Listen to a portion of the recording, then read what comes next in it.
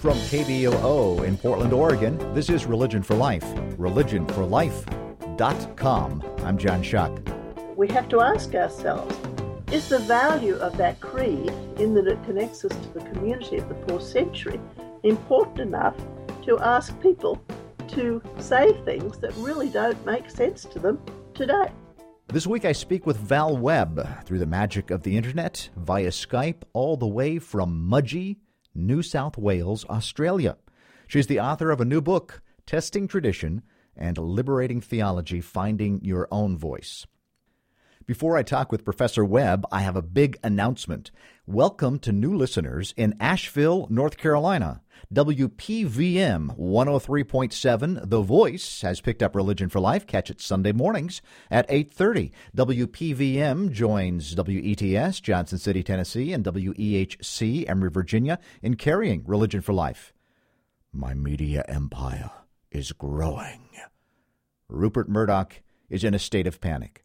WPVM Asheville is carrying Religion for Life because a listener called the station and asked them to check it out. The program director did and realized it was a good fit. So thank you, whoever you are. And if you are listening via podcast or on one of the other stations as you travel through and would like to hear Religion for Life weekly on your station, contact the program director and ask them to check it out. It's a 29-minute weekly show, free to stations and on podcast. New episodes are uploaded every Sunday morning at 11 a.m. Pacific Time. Catch Religion for Life on iTunes, Stitcher, TuneIn, Podomatic, the KBOO podcast page, and wherever else you download podcasts. Find links at religionforlife.com.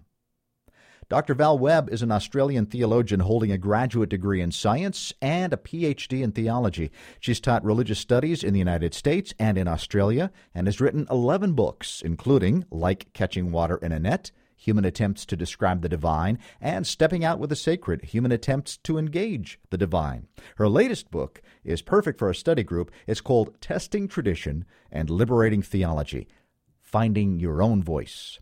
Via Skype from Australia, welcome Dr. Webb to Religion for Life. Thank you, John. Well, this book is somewhat like a textbook to introduce people to theology and the history of theological movements, but it's not a textbook in that your style is so approachable and so readable. For whom did you write this book? Well, John, I find that talking with different people, just socially, but also when I make presentations about just the different topics I talk about, so many people know only one version of Christianity, and they have no idea that theology has changed over the centuries and keeps on changing. Or else they've left the church altogether because what they heard does not make sense to their reason or experience. And what I was trying to say in the book is that there's never been only one way to think about God, and that many doctrines over the centuries have been held in place simply by fear or power or authority, and more liberating ideas have been silenced. And so I'm encouraging people in this book to take on responsibility to do their own theology, to find something that's transforming for them, rather than simply accepting the often dumbed-down scraps from the tables of others. Dumbed down scraps from the tables of others. I like that. Lloyd Gearing, across the way from you, theologian from Wellington, New Zealand, wrote in his last book that we are all theological do-it-yourselfers. The subtitle of your book is Finding Your Own Voice. Is that saying something similar? Well, I think what I'm trying to say is that we need to, laity in particular, need to accept the responsibility for choosing their authorities. There are many authorities out there, and in the 21st century there are the authorities of science, authorities of philosophy, sociology, many other things beyond just religious doctrine. And I think the laity needs to take this responsibility, not to read it all themselves and have to read every theological book and decide what it says and whether you agree or not. We need our theologians for that. But take authority to choose who you will let be authoritative in your faith journey and the way you think. And part of that authority is taking your own experience and reason as authority. I want to ask you kind of a strange question. It seems so basic, but what is theology? I know we think about theos and logos, God talk, but what is theology? Is it more than that? Well, it certainly is in its most simplest form. It's thinking about God or talking about God. But I think you can have the three P's. It's a process, some products, and it's a profession. And the process is how we go about thinking about and talking about God, however we see God in the 21st century. Part of the process is not just telling the Christian story, it's telling the Christian story and also linking it with how that Christian story makes sense in the world today. And so theology will always be changing because the world is changing and our knowledge is changing. And our different authorities and access to ideas are always changing. And we have to keep that changing going. And so we get all these products of theology. It's not just one, and that's the point of my book, that there is not just one answer, one correct belief. We have many different products. We've had people that have argued that we should all escape from the world, while others want us to jump right into the center of life and commitment. Others want us to go to the monasteries. Others want us to do many different things. And so there are many ways, many products that have come out of the theological process.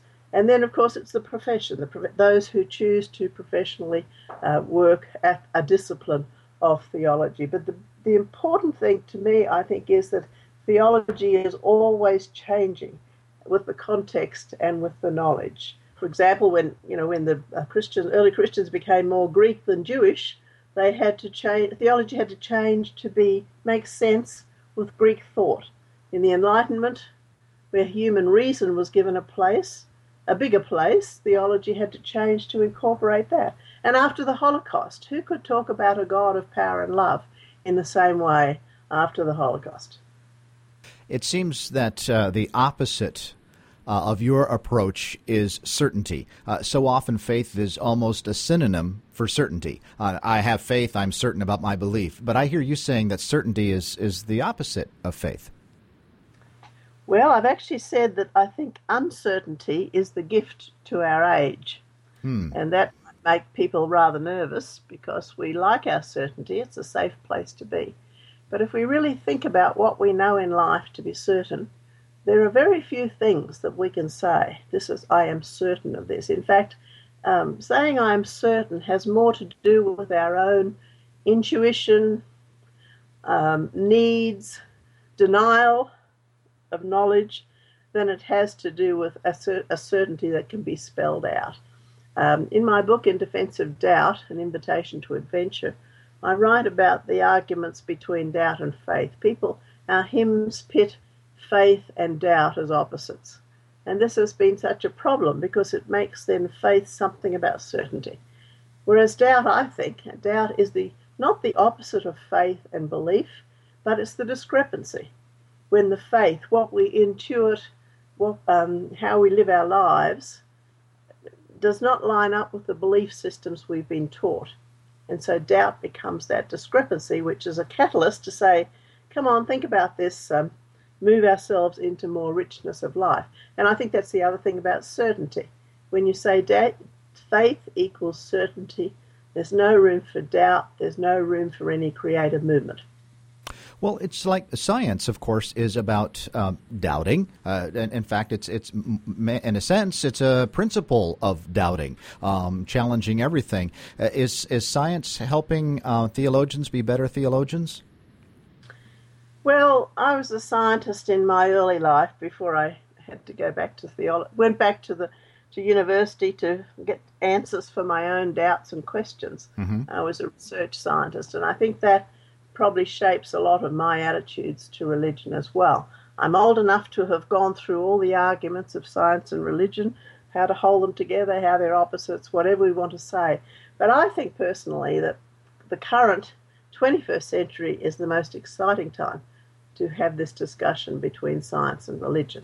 Because I think scientists are so absorbed with the wonder and the uncertainty and the excitement of the universe. We have new things happening every day, water now on Mars, all these things that are just opening up our minds and making scientists even less able to say, I am certain of this or that, or I think this or that, which is obviously not a scientific principle because you have to always be open to change.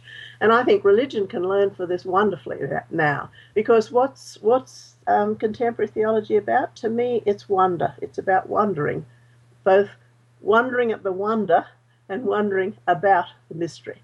And so I think science and theology have a chance to be on the same playing field today. If we can both stick to the idea of wonder and openness and pushing the uncertainties in every direction, then we've got something to talk about.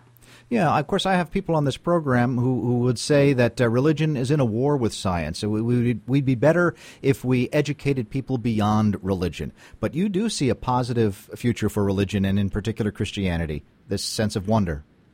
Well, I think it depends too on how we're going to define religion and Christianity. Okay. Certainly, I see no positive future for a Christianity that says God is a being sitting up on the cloud and manipulating the world like a giant telephone operator, sending rain, sending floods, on the wicked, and finding car parks for the faithful.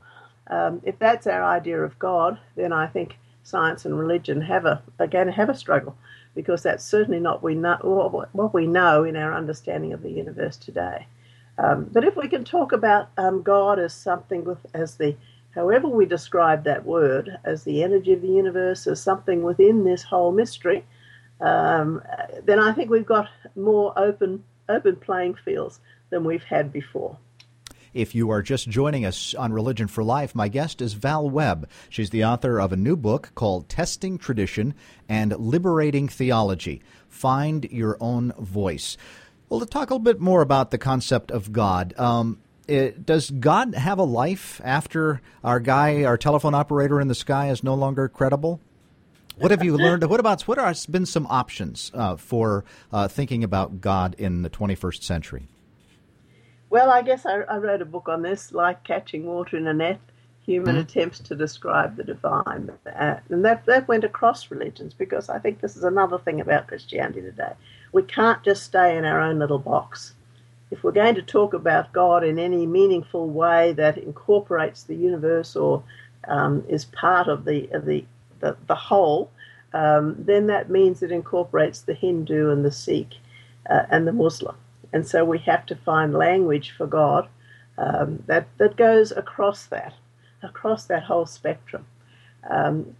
I find we can certainly not have that. We certainly cannot have the language of the being in the sky anymore, because that is so against science. I think we need to look for language that's meaningful, as I've said before, within the scientific world.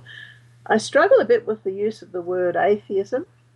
Because, and I know that's popular in some areas today, I struggle because for the majority of people hearing that, they are going to think that is the old-fashioned rejection of absolutely everything that gives meaning. Whereas I think many people who use that term are rejecting the supernatural being up in the clouds, the idea of something controlling the universe. So I think we've got a language thing going there, and trying to find language that is most helpful for people, particularly people who aren't in the theological world, and seeing the nuances between what it means to talk about atheism when it comes to God. I must admit I'm old enough to and have been in the whole faith situation long enough to feel that the more open we can be, the better. As a scientist in the past, I have trouble saying that there is certainly nothing that we might call in any way God. I think that's, to me, that has a level of closing off the options, or even arrogance.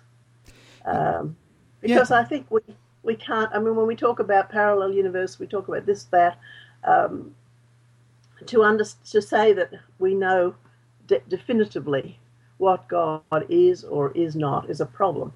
For some people, God has been called love, and that's very biblical. So the idea of the energy of love as being something in the past may well have been called God is a valid option.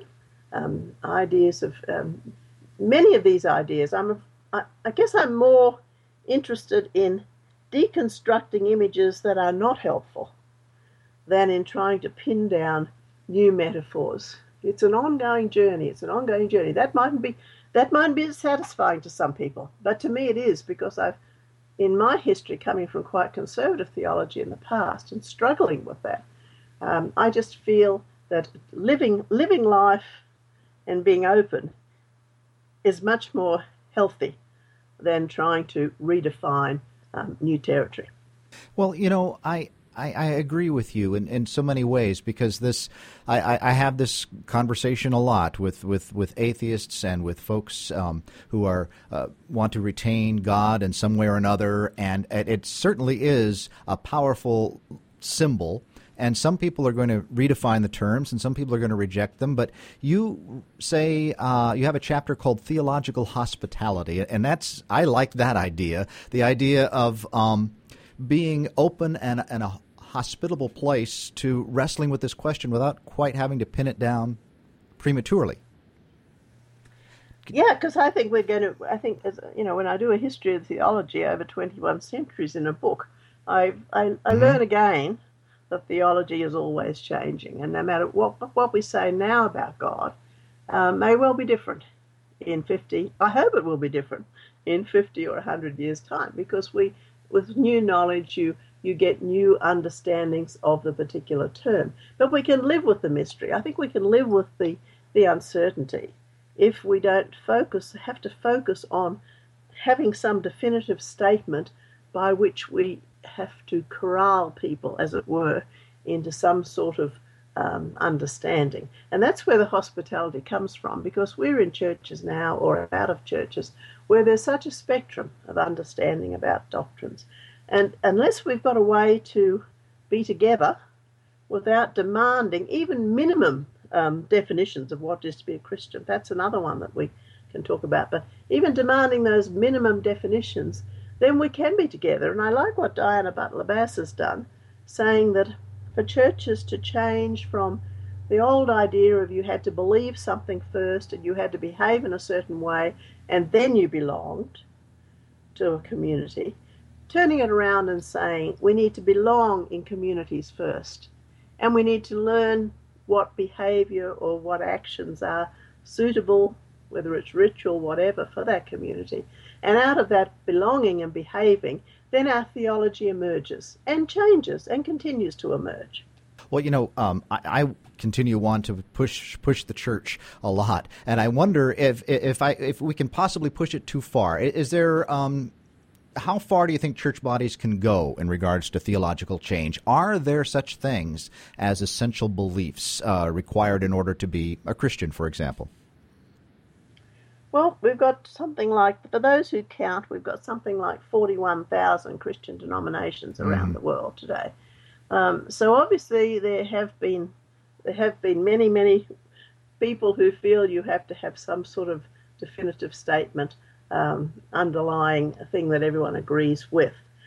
Problem with that is, I think what happens is you get a few that agree with it and the rest just cross their fingers behind their backs and hope nobody asks them what they really think, so that they can actually stay together as a community. But I think we need to get away from that emphasis. Our Uniting Church in Australia, with its basis of union, because it was a new church formed in the 1977 out of Methodists, Presbyterians and Congregationalists, does have a statement that allows for fresh words, for new conversations to change its thinking, which I think is a very healthy statement for a church. It does also have some certain doctrinal beliefs as well. But having that little option so people can say, yes, well, things will change. Things are likely to change, and we're okay with that.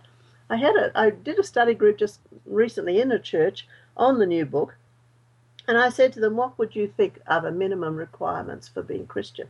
And I assumed that the people would say things like believing in the Trinity and the atonement and some of these sorts of doctrines that we've carried with us for so long.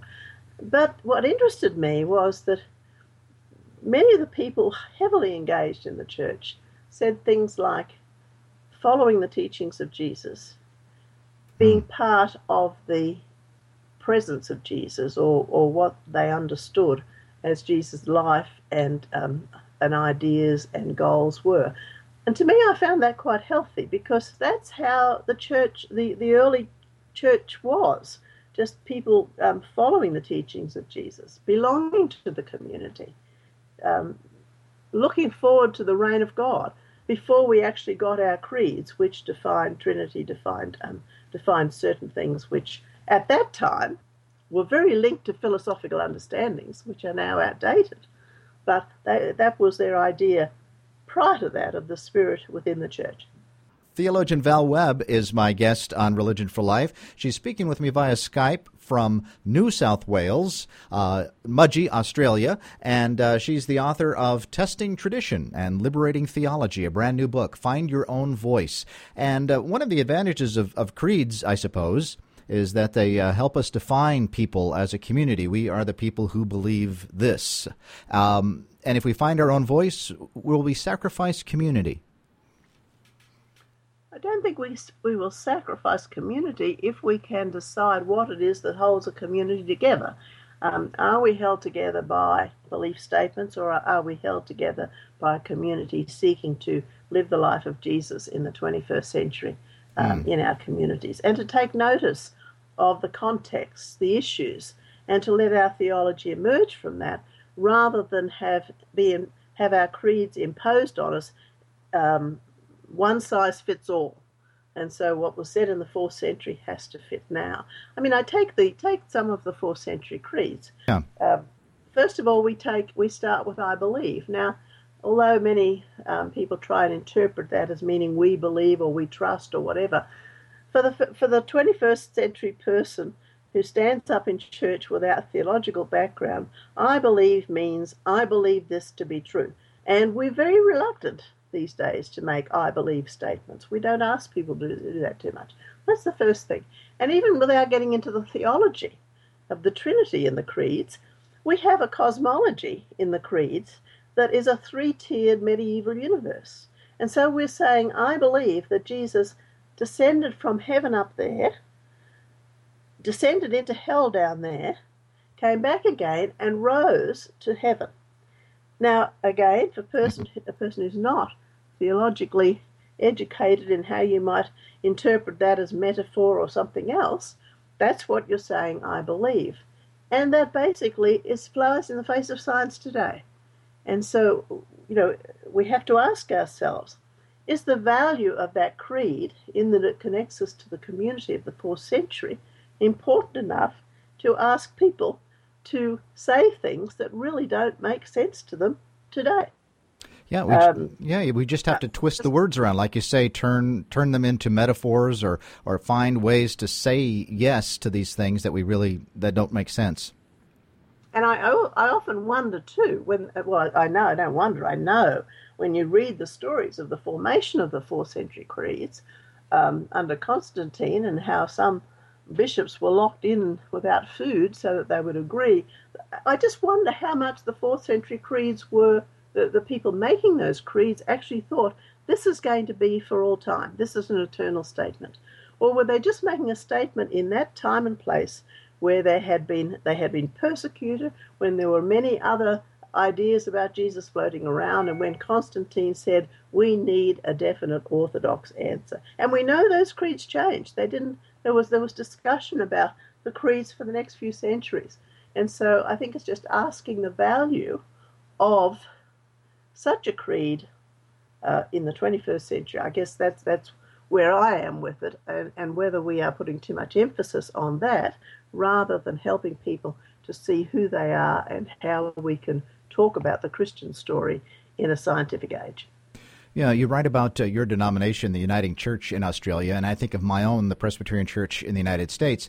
Both have long histories of social justice commitments, and it seems to me that that's the stuff we really want to do. But this anchor that we're kind of pulling along the ground are these 4th century creeds. But are ethics becoming more central, do you think, than beliefs? I think ethics are becoming very central because people are struggling with some of the doctrinal things. And so where we go with that is to say, well, it doesn't really matter what I believe, it's what I do and how I live in this world. And yes, to a certain extent, I think that's true. But the theologian in me has a little problem with that. Because what I find is that unless people have a theology that really fits and makes sense to them, that's not like some, as Schopenhauer said, some attached limb or wax nose that is added onto them and is not really part of them. Unless we have a theology that fits who we are and inspires us to do what we do, we've still got that dissonance and that problem. Our images of God matter because our images of God, whatever metaphors we might use, dictate how we relate to that God and whether we can believe in a God at all. We might think that theology is kind of esoteric or academic, but we really have some serious issues on planet Earth. So how does theology relate to ecology? Well, I think we've got to think about now a liberation theology, a contextual theology for the planet. We have an amazing planet, but our grandchildren may tell their children that we had an amazing planet because of what we have done. In the past, theology has never really talked much about the planet. The only time it has talked about it is how the planet is being used or is available for the use of human beings. Even the traditional creation, fall, redemption motif was about humans, not about the creation itself. And in our Victorian era, the understanding for a religion was the need for a high God. And so anyone who worshipped Mother Earth was called not a religion and pagan. We have a whole history of centuries of negativity towards natural theology or the idea of divine revelation or seeing the divine within nature. That has demoted nature even further. And it's only now where we have people like Teilhard de Chardin, Thomas Berry, Sally McFaig, Norm Harble from Australia. Has creation actually been seen as a subject for liberation in its own right? And this need did not arise out of academic theological discussions. It came out of the groaning of the earth itself, the disappearing of animals, and the cracking of mud flats as the water receded. And so it's very distressing when we hear climate change being ignored by Christians on the understanding that God wouldn't let this happen if it was God's will. We have to do so much better than that. And so I think an ecology of the planet and of nature, where we are part of nature, not something standing on a hill looking at nature. That whole ecology of the planet as the divine, of the place of the spirit, the sacred, has to be part of our theological thinking today. Val Webb on Religion for Life, author of Testing Tradition and Liberating Theology, Finding Your Own Voice. One final question. What do you hope people will take away from your book? Well, I hope they take a lot of things. Most importantly, to become theologically literate, because if we don't have theological literacy, what use are we in the world? Because otherwise we'll just be short sound bites from others' voices. I think it's spring cleaning our minds from past their use-by-date theology. We have a 2,000-year-old history, but our thinking does not have to be 2,000 years old. Val Webb has been my guest today on Religion for Life, all the way from Australia via Skype, author of Testing Tradition and Liberating Theology, Finding Your Own Voice. Thank you for the book, and thank you for being with me today. Thank you, John. It's been wonderful to talk to you. You've been listening to Religion for Life. I'm John Shuck. Follow Religion for Life on Twitter, like Religion for Life on Facebook, and subscribe to podcasts at religionforlife.com. Religion for Life is produced at KBOO Portland. Be well.